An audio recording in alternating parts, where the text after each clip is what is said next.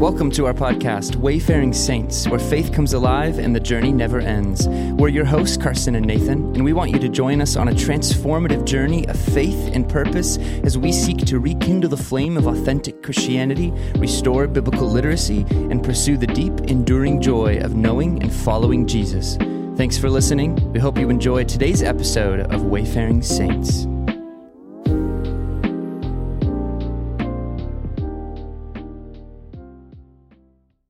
All right, welcome back to another episode. So far in this series, we've talked about redemption, how God saves us by grace through faith in his son Jesus. And then we talked about how we are called to live holy and set apart in light of that redemption, in light of this unfathomable grace we have received. Well, in today's episode, we're going to talk about fellowship. We've been redeemed, we've been set apart, and we've been adopted as sons and daughters into the family of God. We not only have fellowship with God, we have fellowship with each other, our brothers and sisters in Christ, united by the Spirit. Now, I want to start with this idea of Christian fellowship as one of God's means of grace. And what do I mean by that? Well, like I said, we've been saved by grace. We're called to live a certain way in light of that grace, and Scripture calls us to grow in that grace. 2 Peter 3:18 instructs believers to grow in the grace and knowledge of our Lord and Savior, Jesus Christ. It's important we note that it says grow in grace, not get more grace. We cannot earn God's grace, nor do we deserve it, but there are ways in which we grow in that grace. Now, what does Peter mean in this passage? What does it mean to grow in grace? Well, it's a quote from an article from the C.S. Lewis Institute. Peter means that we are to grow and mature in our understanding and experience of the grace we have received, and also in our knowledge about and experience of Christ. This is the way we enter more fully into the abundant life Jesus gives us. So this idea of growing in grace, this gets into what classical theologians refer to as God's means of grace, which is essentially the basis for what we today would call spiritual disciplines, practices that cultivate spiritual growth. And the biblical basis for these appointed means of grace for the church are first found in Acts 2:42, where it says, "They devoted themselves to the apostles' teaching and the fellowship, to the breaking of bread and the prayers." So we have the word, fellowship, and prayer as the basis for God's ongoing means of grace to sustain and empower the Christian life. Now, to summarize these means of grace, author David Mathis, who writes this incredible book called Habits of Grace, he says, "The means of grace are God's promised channels of continuing grace. Infinite grace is behind us and infinite grace lies ahead. And through his appointed means of grace, God is pleased to supply ongoing life and energy and health and strength to our souls. The means of grace fill our tank for the pursuit of joy, for the good of others, and for the glory of God. They are channels through which God gives us spiritual food for our survival, growth, and flourishing in the mission." So why am I saying all this, and what does it have to do with fellowship? Well, I'm talking about this first because I think that understanding fellowship as one of God's appointed means of grace for the church, something that is vital for the health and growth of every believer, will help us see and understand why fellowship is so critical. I think that in so many ways, this has become extremely neglected in the church. We've lost the reality and beauty and necessity of authentic Christian fellowship. It's become almost trivialized, like synonymous with friendship. And yet, as I've said, Christian fellowship is vital for the life and growth of believers. As we read in Acts 2:42, the early church devoted themselves to the fellowship. It wasn't an occasional thing. No, they were devoted to one another. And it's important that we understand that authentic fellowship is not the same as common human friendship. Again, quoting from David Mathis, he writes, "Christian fellowship, our holy commonality of sharing in one Savior through one Spirit as one body, goes far deeper than games and a potluck. In the New Testament, fellowship is less the Christian Super Bowl party and more like the players themselves huddled on the field calling the next play. New Testament fellowship is far deeper than common human friendships. Fellowship, at its best, is comprised of deeply committed relationships, that is, covenant allegiance, through thick and thin, through pain and inconvenience and awkwardness and annoyance." 1 Corinthians 12:13 says, "For we were all baptized by one Spirit so as to form one body." In other words, when you were saved, you were baptized by the Spirit into the body of Christ. You've been joined and united to Christ through the Spirit. And in this union, you are joined and united to other believers as well. So this goes far beyond common human friendships. No, we are one body, sharing in one Spirit, one Lord, one faith, one baptism, one God and Father. Mike Winger said in one of his sermons, as Christians, we are part of a family, and we not only get Jesus as our Savior, we get each other as brothers and sisters. This is hugely important because so much of what God does in our lives is through us in fellowship with each other. There was a Barna study that showed that genuine fellowship with other believers, most notably in small group type environments, was the greatest contributor to spiritual growth. The greatest contributor. And for those that were actively engaged in fellowship and discipleship, 65% strongly agreed that their relationship with Jesus brings them deep joy and satisfaction, and that it impacts the way they live their life every day. But those who were not actively engaged, only about 28% said they strongly agreed. So there's a direct correlation between our spiritual vitality and our fellowship with other believers, and yet, unfortunately, according to that same Barna study, relatively few people actually believe this. In fact, they found that just 1 out of every 6 Christians believe that spiritual maturity is meant to be developed within the context of a local church or within the context of a community of faith. 37% said they prefer to pursue spiritual growth on their own. And 41% said they considered their spiritual life to be entirely private. And yet it's made clear all throughout Scripture, we aren't meant to follow Jesus alone. We are called into fellowship with other believers. I mean, did you know that there are about 100 one another's in the New Testament? Love one another, be devoted to one another, honor one another, live in harmony with one another, build up one another, accept, admonish, care, serve one another, bear one another's burdens, forgive one another, be patient, kind, and compassionate to one another, teach, comfort, encourage, exhort one another, stir up one another to love and good works. I mean, these are only a few of them, and I could go on, but I think the point is clear. Fellowship is not an option when it comes to following Jesus. Billy Graham always said, Christian fellowship is not optional. It's essential. It's commanded. And J.I. Packer, writing on the necessity of Christian fellowship, just really nails it on the head. He says, we should not think of our fellowship with other Christians as a spiritual luxury, an optional addition to the exercises of private devotion. Fellowship is one of the great words of the New Testament. It denotes something that is vital to a Christian's spiritual health and central to the church's true life. The church will flourish and Christians will be strong only when there is fellowship. We should recognize rather that such fellowship is a spiritual necessity. For God has made us in such a way that our fellowship with Himself is fed by our fellowship with fellow Christians and requires to be so fed constantly for its own deepening and enrichment. So we should surround ourselves with believers who are going to encourage us, challenge us, sanctify us, and draw us closer to Christ. And we should seek to do the same for them. This is the beauty of fellowship. It's a bunch of people saved and redeemed by Jesus seeking to follow, love, and serve Him together. Carson was talking about Christians building this community or through fellowship. And one of the things we look at when we look at that is 2 ideas. One, that Christianity, the church, functions as something that we attend, we visit, we participate in. But the other side says that the church is community. It is the fellowship. One of the interesting things is that the church, the word for church in the the New Testament is ecclesia. And ecclesia is the same exact word that's used in the Septuagint to describe Israel as a people group. So ponder on that for a second.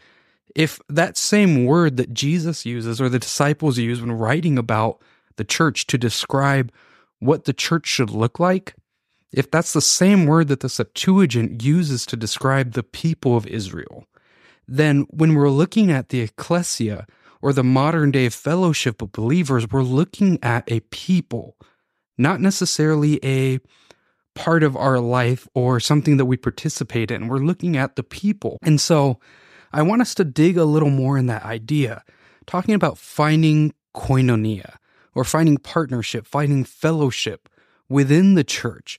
And so if we're thinking about the church or the ecclesia as a people group, as people who we surround ourselves with, who we walk through life with, who we live with, then we can look at it in terms of a partnership.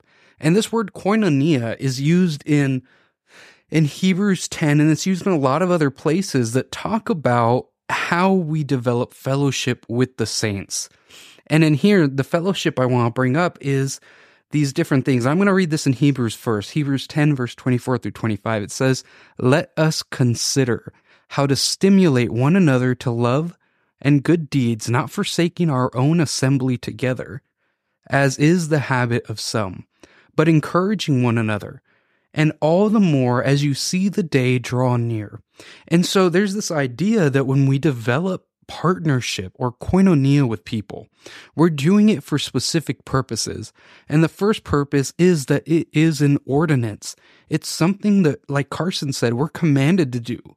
The disciples, when they first built the church in Jerusalem, it says that they devoted themselves to fellowship. And I think Carson brought that up well. It's something that we have to do. It's something that's vital to the life of a believer.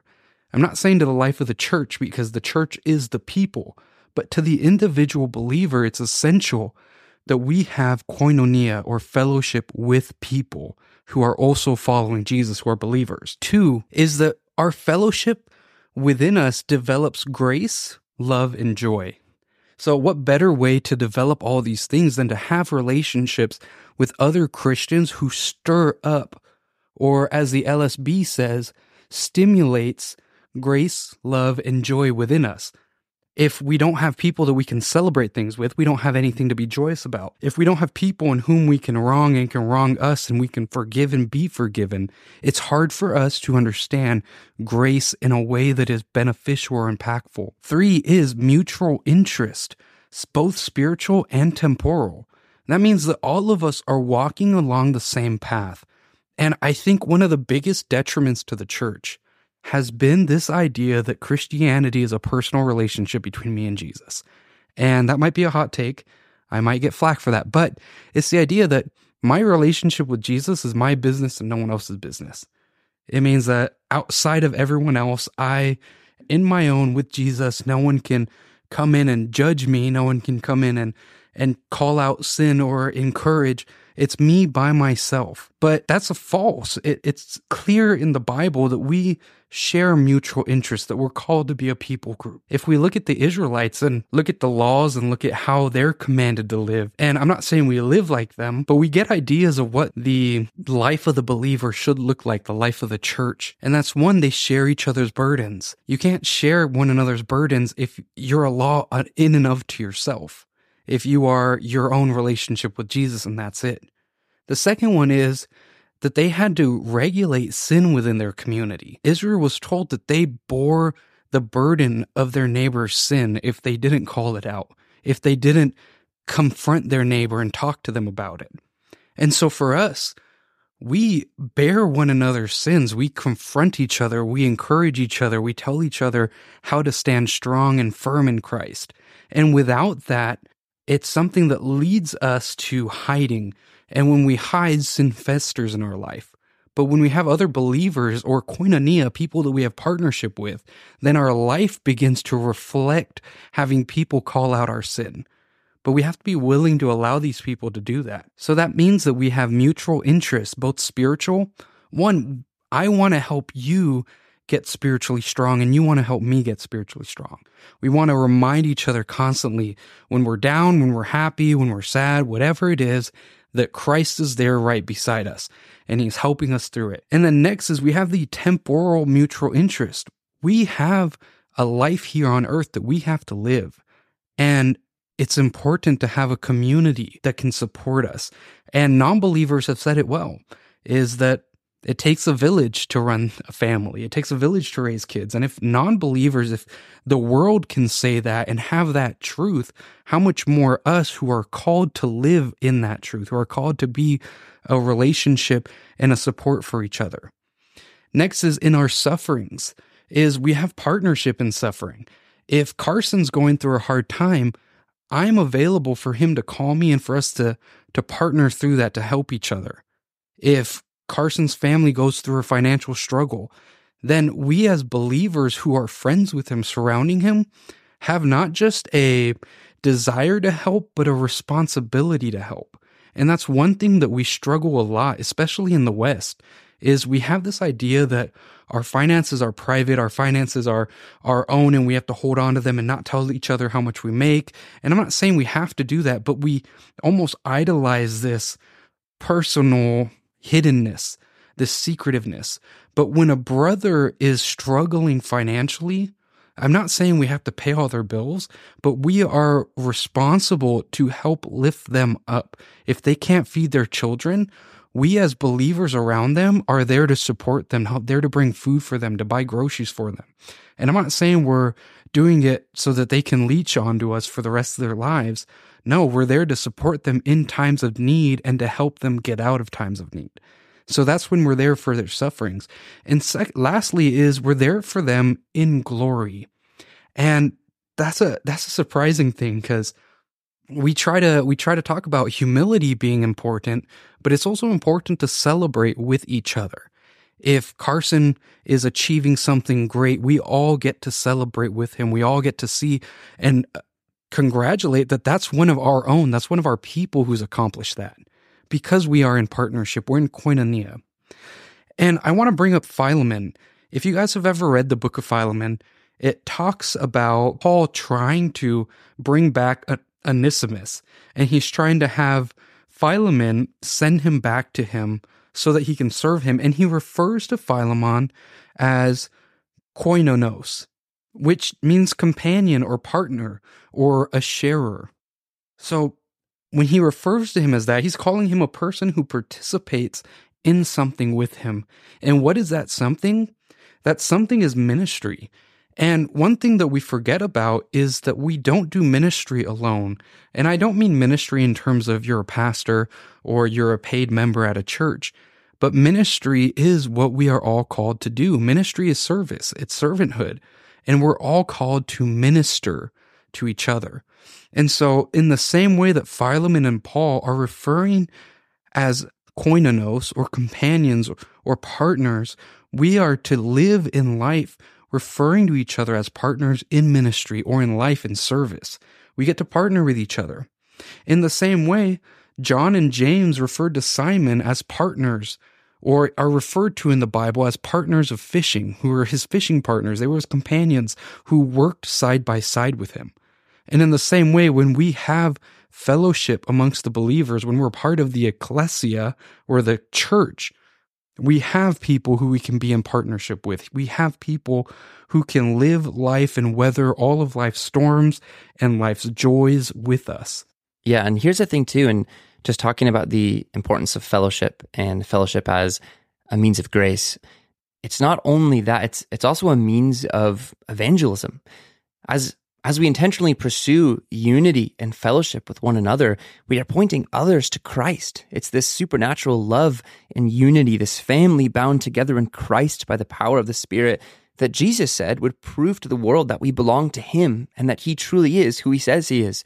He prayed in John 17:20-23, I do not ask for these only, but also for those who will believe in me through their word, that they may all be one, just as you, Father, are in me and I in you, that they also may be in us, so that the world may believe that you have sent me. The glory that you have given me, I have given to them, that they may be one even as we are one, I in them and you in me, that they may become perfectly one, so that the world may know that you sent me and loved them even as you loved me. I mean, do you see that? Do you see how critical this is? Believers as a family coming together in perfect unity, fellowshipping with one another as a means of authenticating the message and person of Jesus. Like, there's a direct correlation between our unity and the reliability of our message. And so Francis Chan writes in his book, Letters to the Church, when are we going to take this seriously and spend our energy seeking unity? Not just the kind of unity where we avoid arguments with one another, but the kind where we truly live together as a family, where we meet one another's needs and care for one another, regardless of the time or effort required.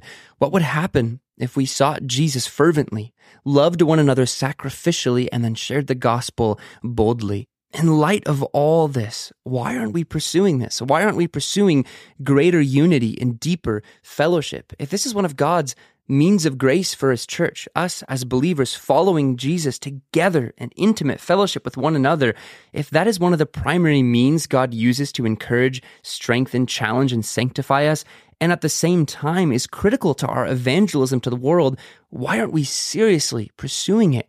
Instead, we try to come up with all of these new strategies to make the church look more attractive and increase our numbers. No, Jesus already told us what will attract people. It's us in perfect fellowship with one another, devoted to loving and serving one another, united by the Spirit, wholeheartedly committed to following Jesus, all for the glory of God. I mean, unity isn't easy, right? The scripture that says, endeavor to keep the unity of the Spirit and the bond of peace. That word endeavor, it's to set out to do something with great difficulty. Like, I'm not saying unity is easy, but as we see it, it's critical and it's important. And it's like, I'm longing to see a revival of people just devoting themselves to authentic fellowship with other believers. People regularly getting together, opening up their homes, regardless of how put together their home is, regardless of how messy and chaotic their life is. People who are just desperate to simply fellowship with one another as brothers and sisters in Christ. And,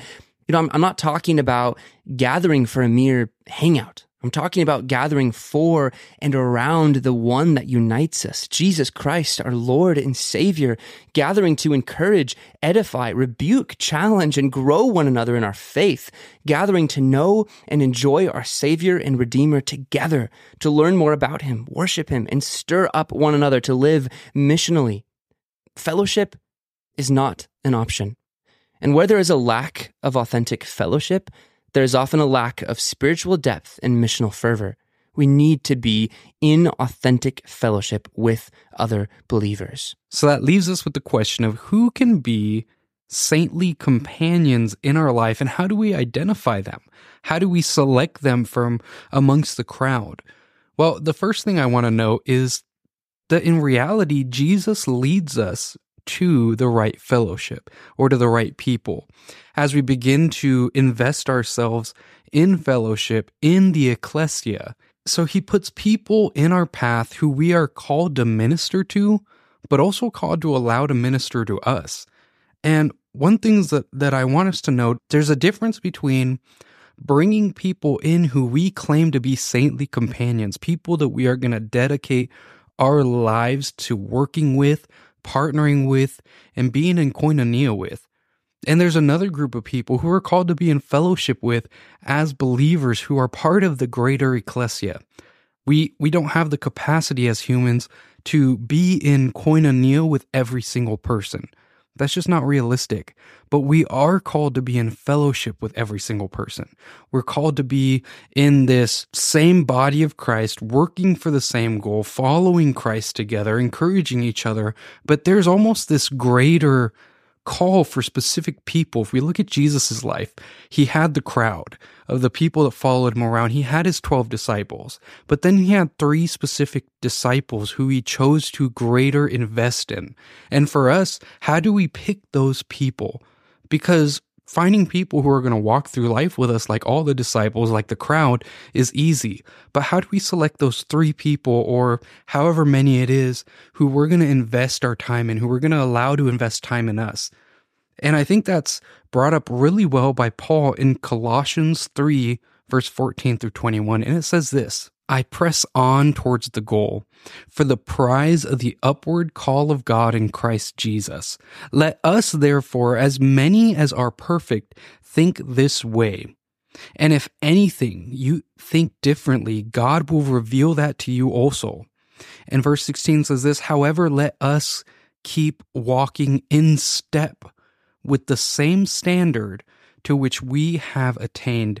Brothers, joining in following my example, and look for those who walk according to the pattern that you have in us. For many walk, of whom I have often told you, and now tell you, even crying, as enemies of the cross, whose end is destruction, whose God is their stomach, and glory is in their shame, who set their thoughts on the earthly things.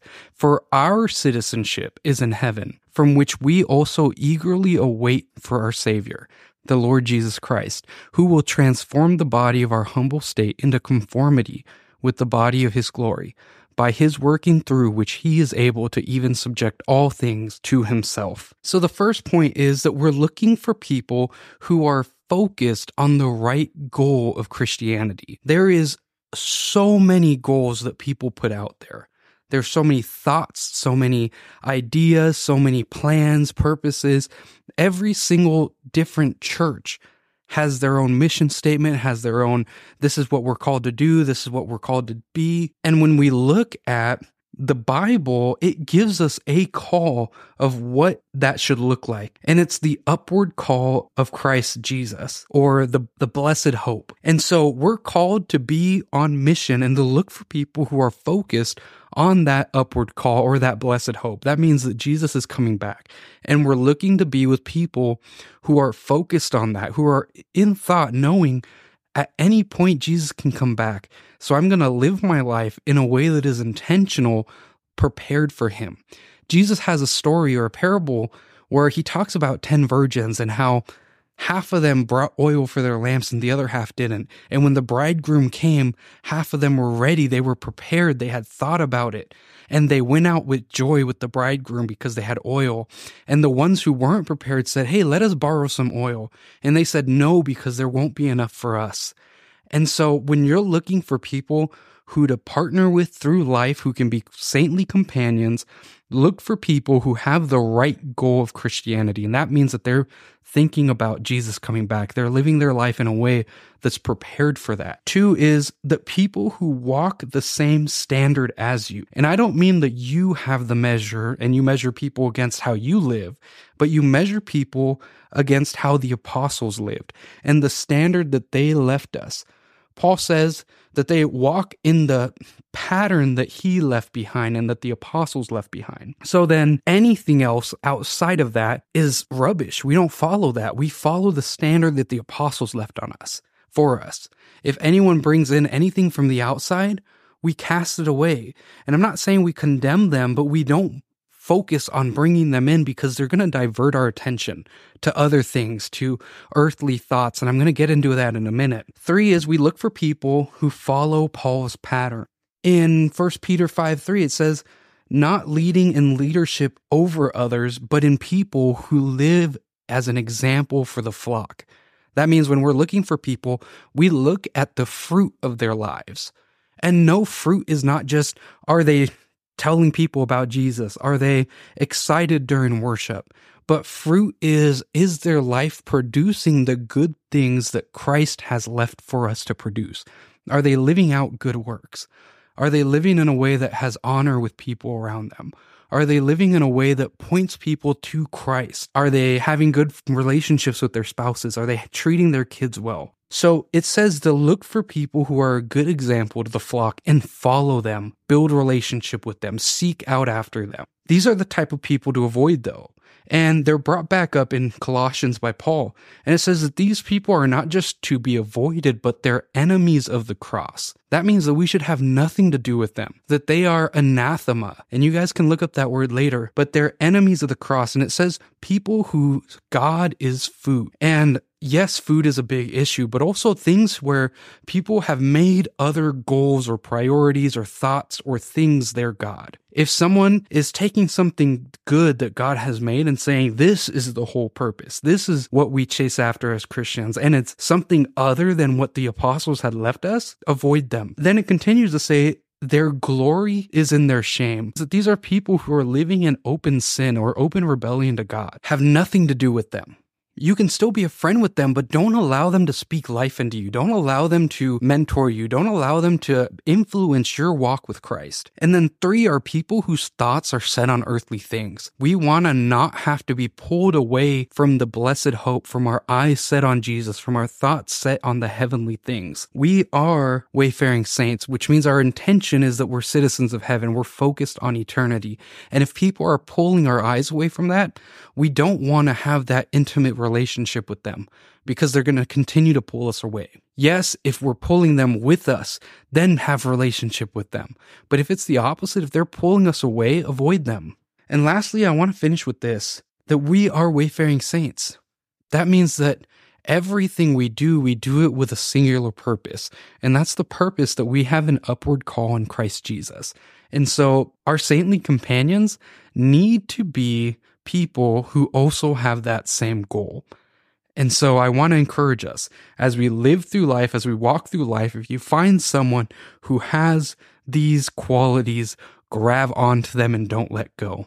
All right, that's the end of today's episode. We just wanted to take a minute to thank everyone that's been listening to our podcast. We so appreciate everyone that has listened and left reviews on our podcast on Spotify. If you haven't left a review, please consider leaving one just to help us grow our podcast and reach more people. We've been looking at who's been listening, and it's so cool just to see people from all over the world, people in Belgium, the United Kingdom, Canada, France, Israel, Mexico, and Uganda.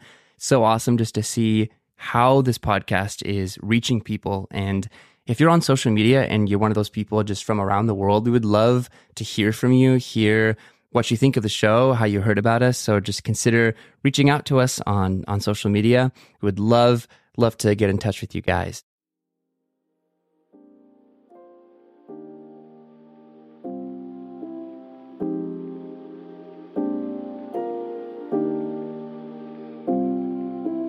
Thank you for joining us on this episode of Wayfaring Saints. Your support means the world to us.